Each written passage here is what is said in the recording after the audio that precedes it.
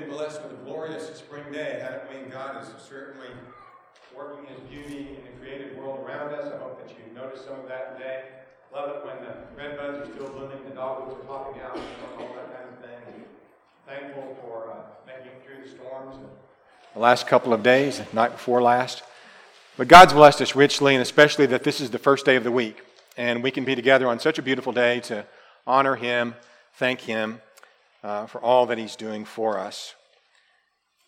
This lesson has to do with the connection between unity and truth. I'm going to begin tonight sort of reviewing some concepts that I know we've heard a lot about concerning the connection between unity and truth. And then the last half of the lesson, we're going to spend a little bit of time making some applications or looking at some ways to make applications from specific passages of Scripture about certain truths and how we can have unity on those truths, which sometimes are controversial, and yet we can have unity even on those truths. And so this by no means is an expansive lesson on the concepts of unity and truth, but I hope it will be beneficial to us and do us some good in the long run. John 17, if you'll turn in your Bibles there, that's where we'll start. John 17 contains a prayer. Jesus prays for Himself, His apostles, and for all believers. We noted in a lesson just a couple of weeks ago that He prays for His disciples' protection. Notice with me in John 17, verse 11, in the midst of this prayer, He's talking to the Father. He says, I'm no longer in the world, but these are in the world. He's talking about His apostles, His disciples.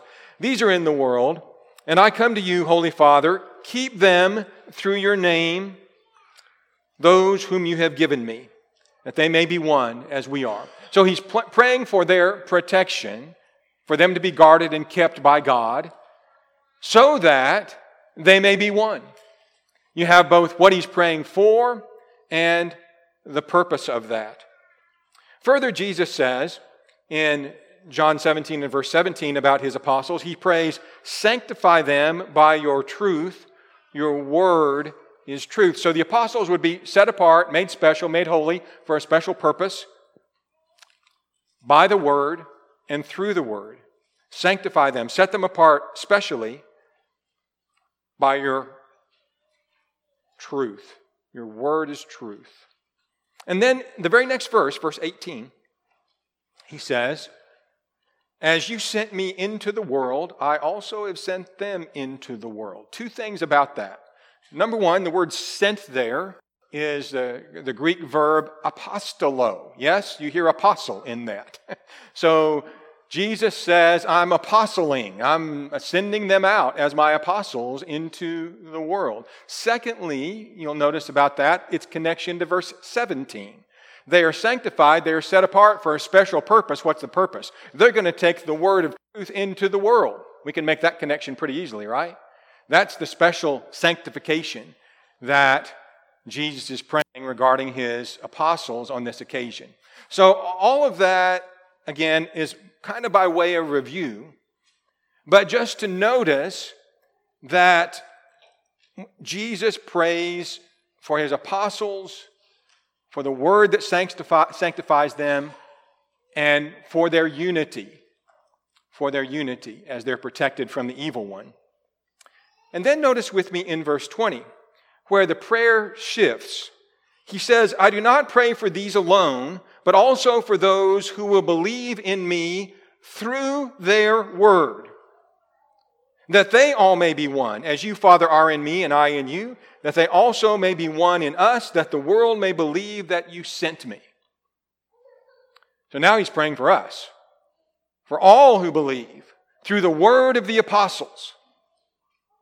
And I suggest to you that the answer to Jesus' prayer is actually found in the prayer, where He's praying that we may all be one who believe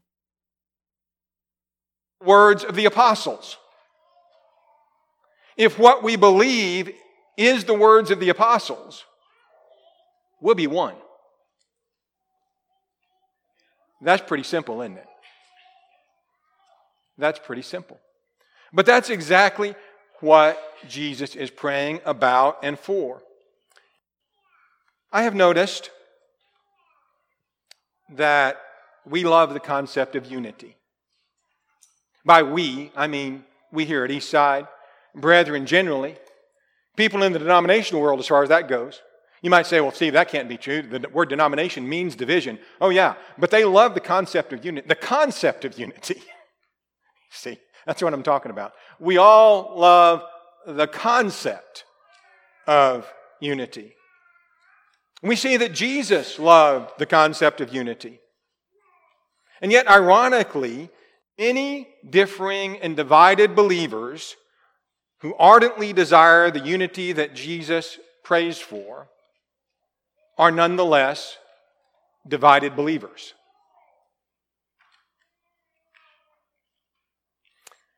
I teach a Bible class every year at a nearby school in which we cover the Gospel of John. I've been teaching that class. This next year will be my 30th year. Every year when we go through John 17, I talk about the fact that Jesus is praying for our unity based on the Word of God. Almost every year, I'll revise that, every year, we have students in the class who are not particularly united about a lot of things, including their beliefs. And we talk about how to resolve that. And so the thing I'm sharing with you tonight is not new to you. It's not new to them really either. Because the way to resolve that is let's believe the words of the apostles. If we do that, again, we're all going to be on the same page. We're all going to be united. We don't have unity among all those who believe. But the problem is, are we believing actually through the words of the apostles? Are we believing actually the words of the apostles?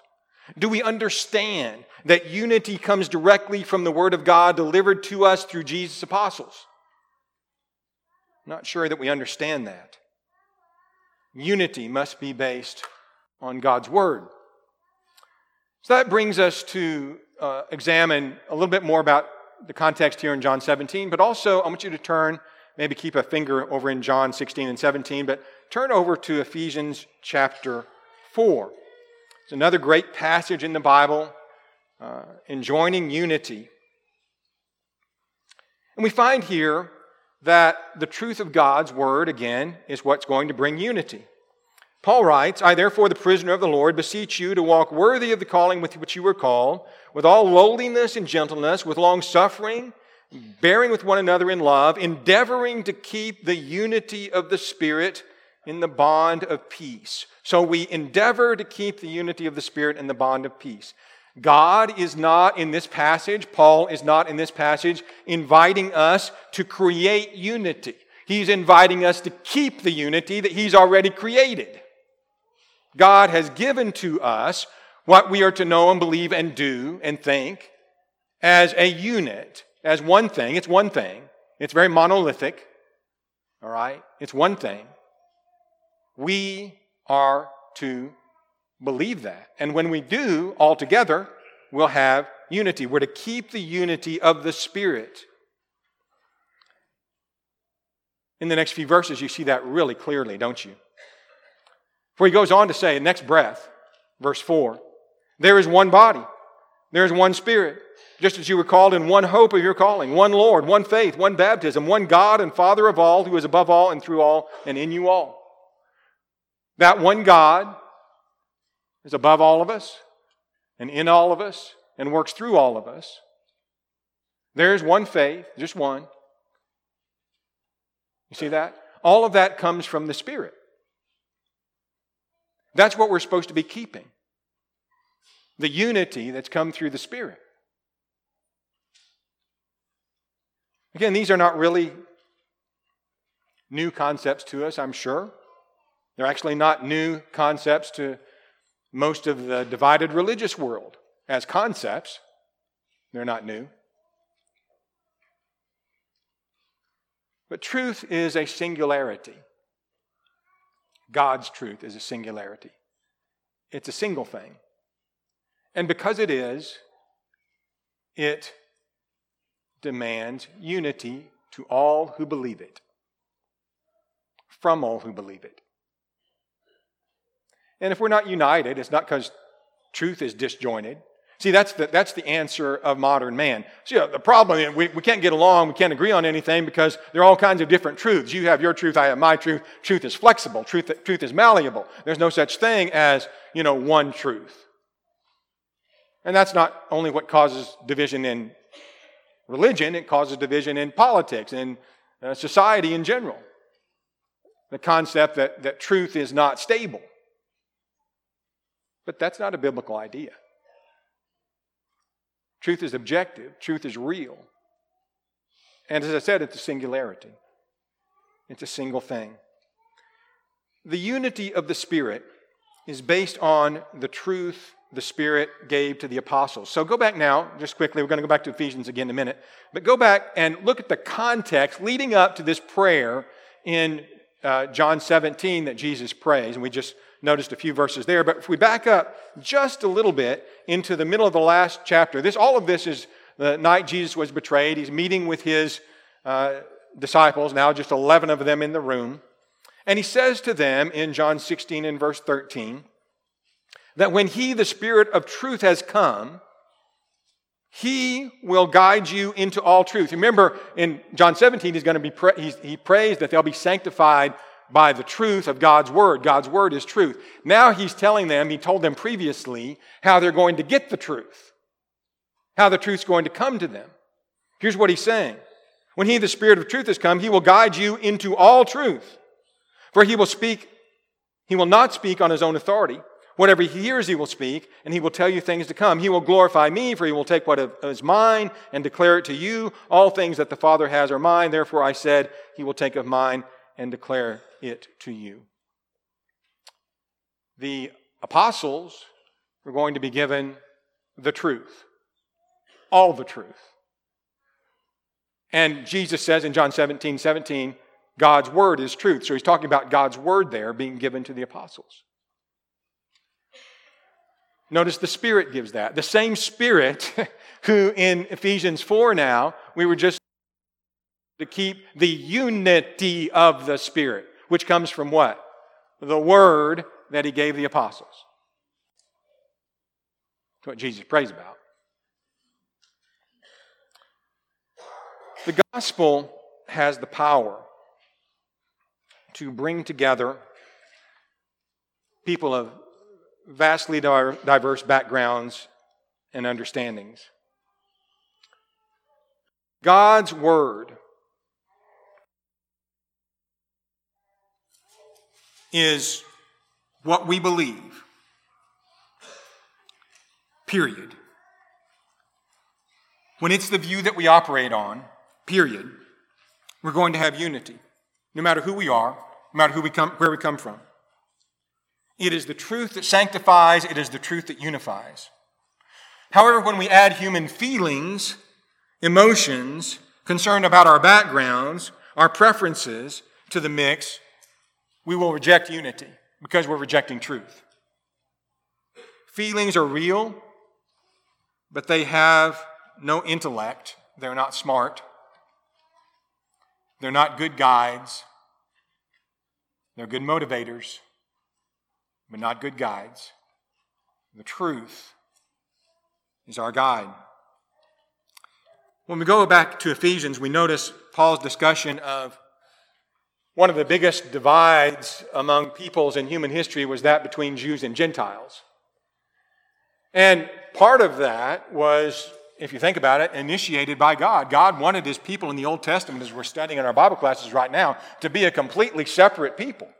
That was kind of the whole deal, right? Their separation, their sanctification. How many times is that used in the book of Leviticus? The word holy, we said the other night in our Bible class, which has to do again with separation and purity. The word holy is used 95 times in the English Bible in the book of Leviticus, where He's telling His people, I want you to be different. They're as different as they could be. In many ways, especially if they would have done what God said from the nations round about them. And yet, God's plan also was to bring those very different people together with all kinds of different people in the world who the New Testament calls Gentiles. And the amazing thing is that Jesus did that. And Ephesians 2 talks about that. We're not going to look at the entirety of Ephesians 2, but just to pick up in verse 17, after he's talked about Christ has reconciled both in one body, verse 16, through the cross, putting to death the enmity.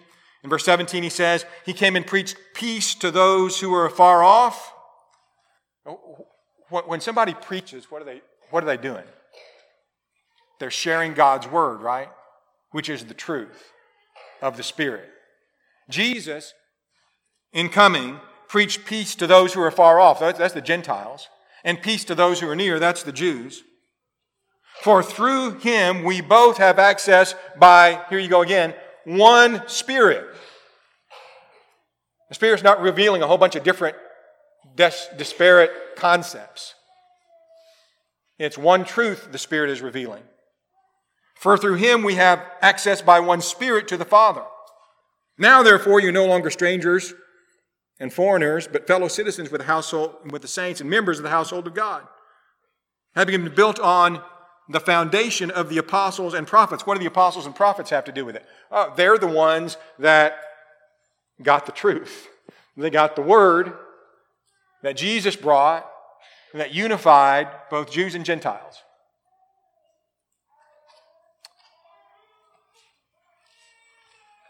Real unity can never be reached if all the parties are not faithful to the truth of God's word and honest with each other. We want to pray for unity. We want to look at John 17 and get all excited about Jesus' prayer. I do. I want that to come true. But we better get serious about it and understand what it's going to take. This is what I share in my class every year. It's going to take more than wishful thinking. It's going to take more than this great affinity, this love in our hearts for the concept of unity. It'll take way more than that. It's going to take a determination to learn God's truth as it is and accept it as it is, nothing else, nothing less, nothing more. Then we'll have unity. How many of us are willing to do that? To put behind us our think-sos and the way we've always done it and what my mama said and what my grandmama said and what some preacher I love said and say, here's what the Bible says and here's where we're going to stand. Who will stand with us? Then we'll have unity through the apostles' word, the unity that Jesus prayed for. In Ephesians 4, look what Paul says here. In verse 14, he talks about not being children tossed to and fro by false doctrine. But he says in verse 15, but speaking truth in love. Now, everybody got what the truth is, right? Truth is God's word, delivered by the apostles through the Spirit, right? Speaking truth in love. Speaking truth in love.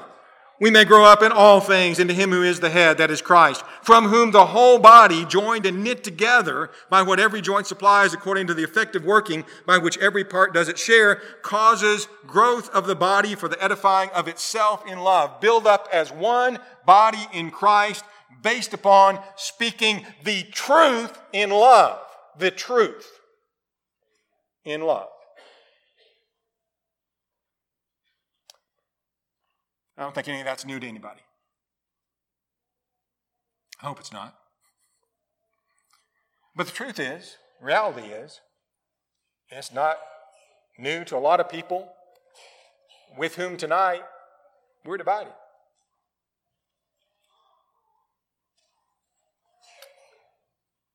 I'd like to look then at 3 examples of how we can build unity based on truth and what it takes to do that. The first of them, what do we do with the truth of God's word if we want unity? on the matter of circumcision. Now this, I know, it's not controversial nowadays, but it certainly was back in New Testament times, and this will serve as sort of a model or a guide to help us with the next couple of things that we'll be looking at. So think about this with me. In Acts 15, you have sort of the problem of circumcision in the early church described to us. And as I said, we find that division results from human beliefs and practices that are not according to the truth. And the truth of God's word, the truth of the gospel, the truth brought by the apostles. And here in Acts 15 and verse 1, you had a problem like that. You had, up in Antioch, there were certain men that came down from Judea and taught the brethren, saying, unless you are circumcised according to the custom of Moses, you cannot be saved. So that's what they're teaching. You gotta be circumcised to be saved. Well, that was certainly the custom of Moses, although Moses didn't talk about salvation. You had to be circumcised to be a part of the nation of Israel. But they're saying you had to be circumcised in order to be saved. Paul and Barnabas didn't agree with that, and there was no small discussion, and so they all went up to Jerusalem to discuss it with the apostles and elders that were there.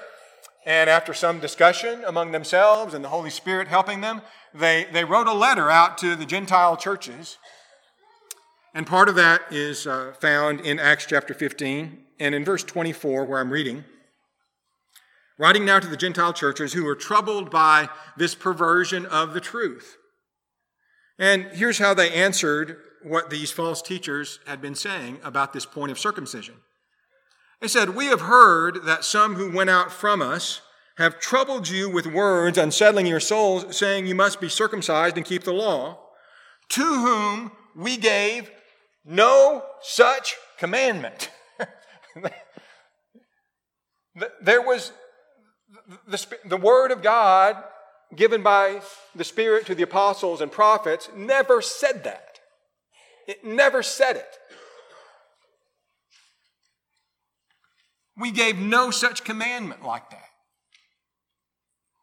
And so these people were going not on what the Spirit had said, but on what the Spirit hadn't said, and making some assumptions concerning that to bind this matter of circumcision.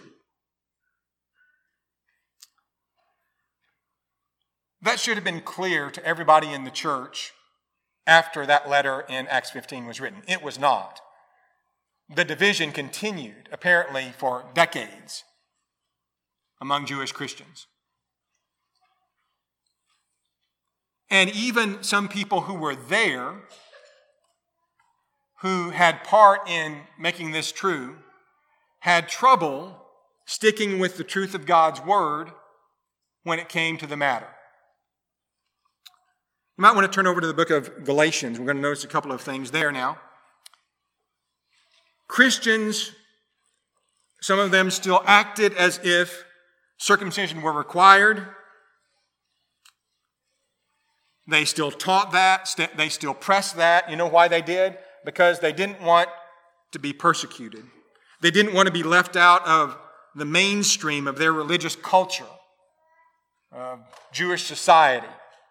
And so Paul makes that point in Galatians 6 and verse 12. The book of Galatians, he writes a lot about this problem of these Judaizing teachers teaching the necessity of circumcision.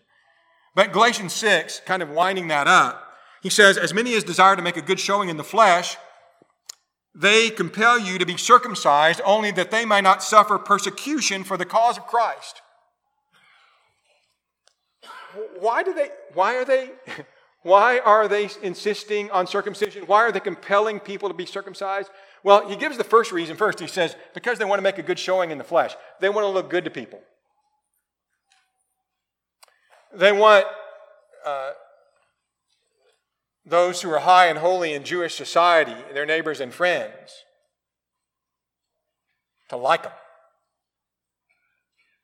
To think they're cool because you guys are even getting the Gentiles to be circumcised. Way to go. That's what they want. And what they don't want is they don't want to be persecuted. They don't want to lose their friends. and be mistreated in their culture because all of a sudden they're saying you don't have to be circumcised, at least to Gentiles.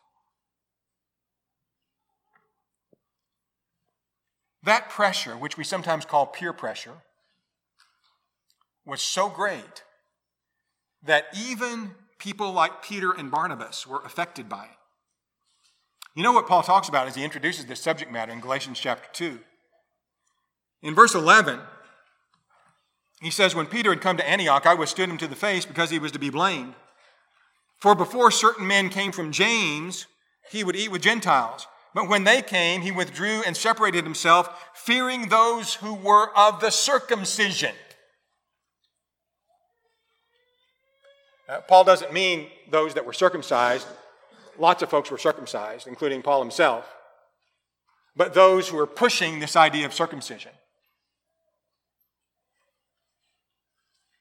Peter, who in Acts 15 was one of the ones who stood up and said, you know, I was the first one to go to a Gentile and preach him the gospel, by the way, and God approved of that.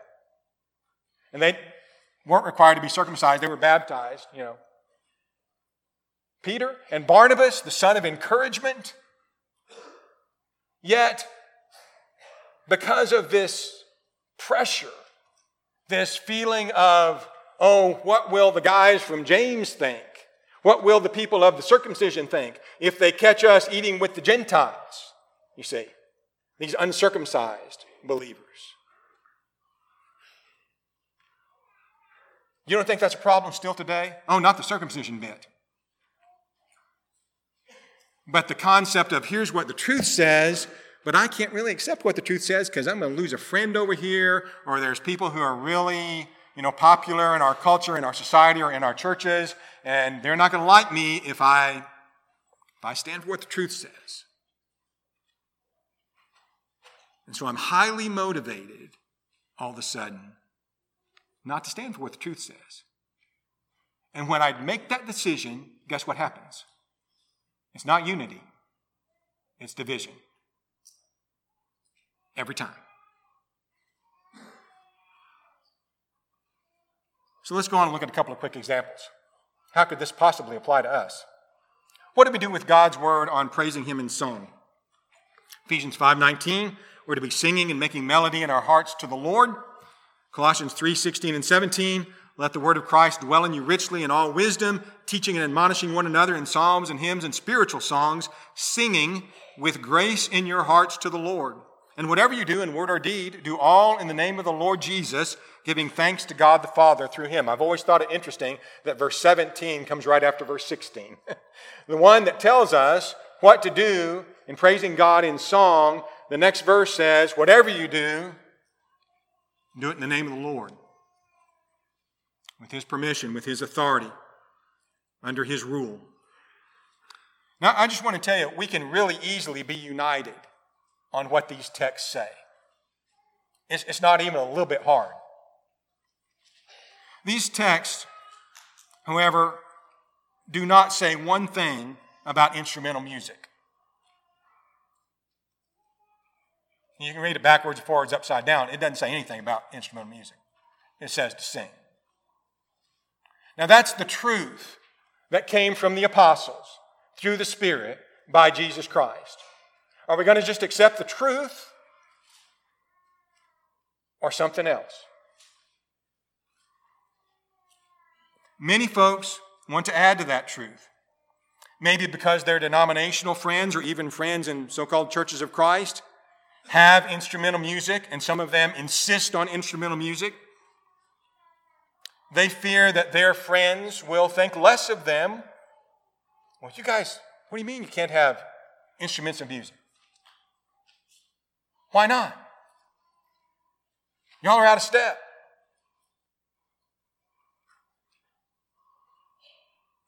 And then you have these folks that they look at this truth, plainly stated in these two verses, and they start making allowances for folks to use instruments of music in worship,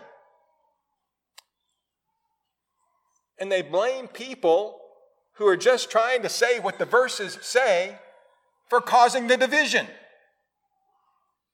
Wow! Wow.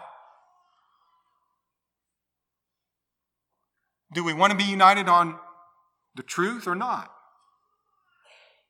Do we understand that unity comes from sticking with the truth of God's Word?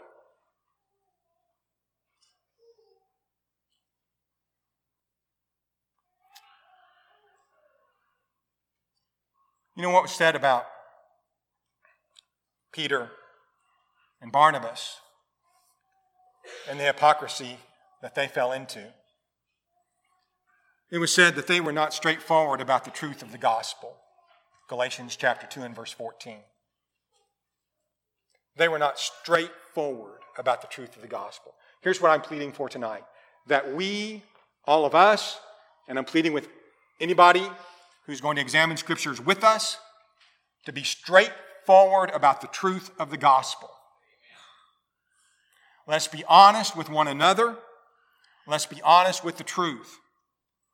Back in Ephesians, Paul had said to us, speak the truth one to another. You're members of one another. You're part of the same body.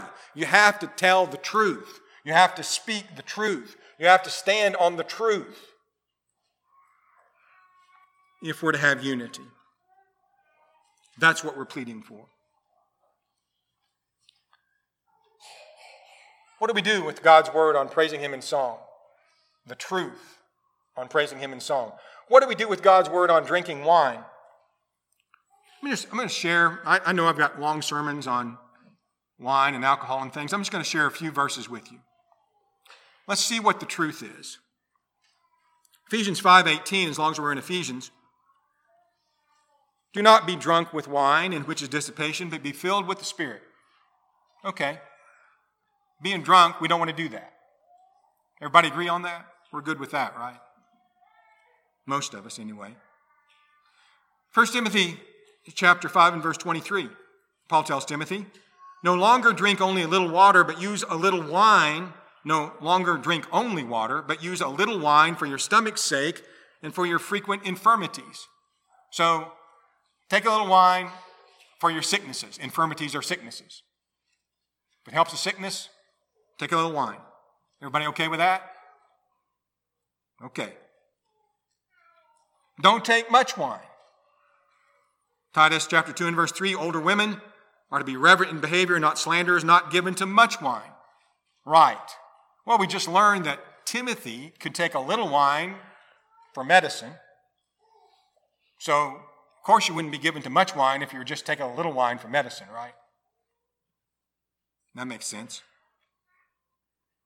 Nobody has a problem with that. Romans 14, verse 21.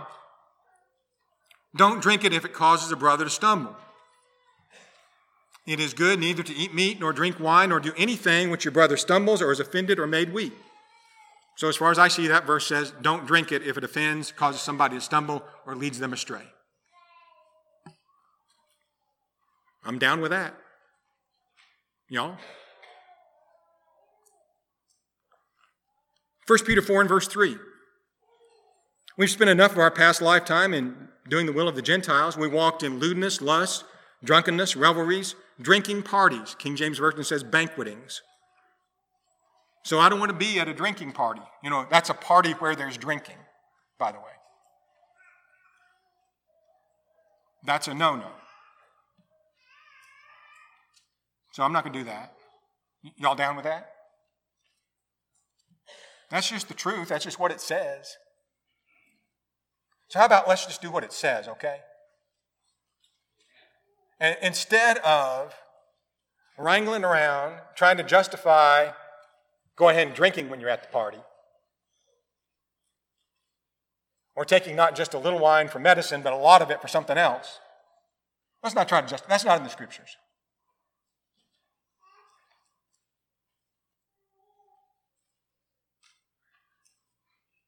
Division occurs when we begin to allow for things that the Scriptures clearly prohibit.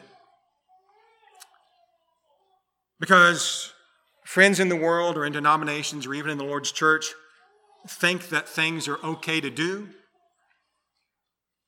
and that certain things are okay at social gatherings. Some feel pressure to do it. And they'll look at what the truth says, and they'll try to justify something else. Jesus prayed for unity. For the unity of those who believe the words of the apostles. Are we going to believe the words of the apostles or not? That's what I'm pleading for. It's very simple. And I'm speaking this, if I know my heart and my motivation, out of love. Love for brethren, love for the truth, love for Jesus. If we believe the words of the apostles, as I said earlier, nothing else, nothing less, nothing more, then we can have unity. I'd like to end with this one verse. Romans 15, I guess it's 2 verses, 5 and 6. Now may the God of patience and comfort grant you to be like-minded. That's what we want.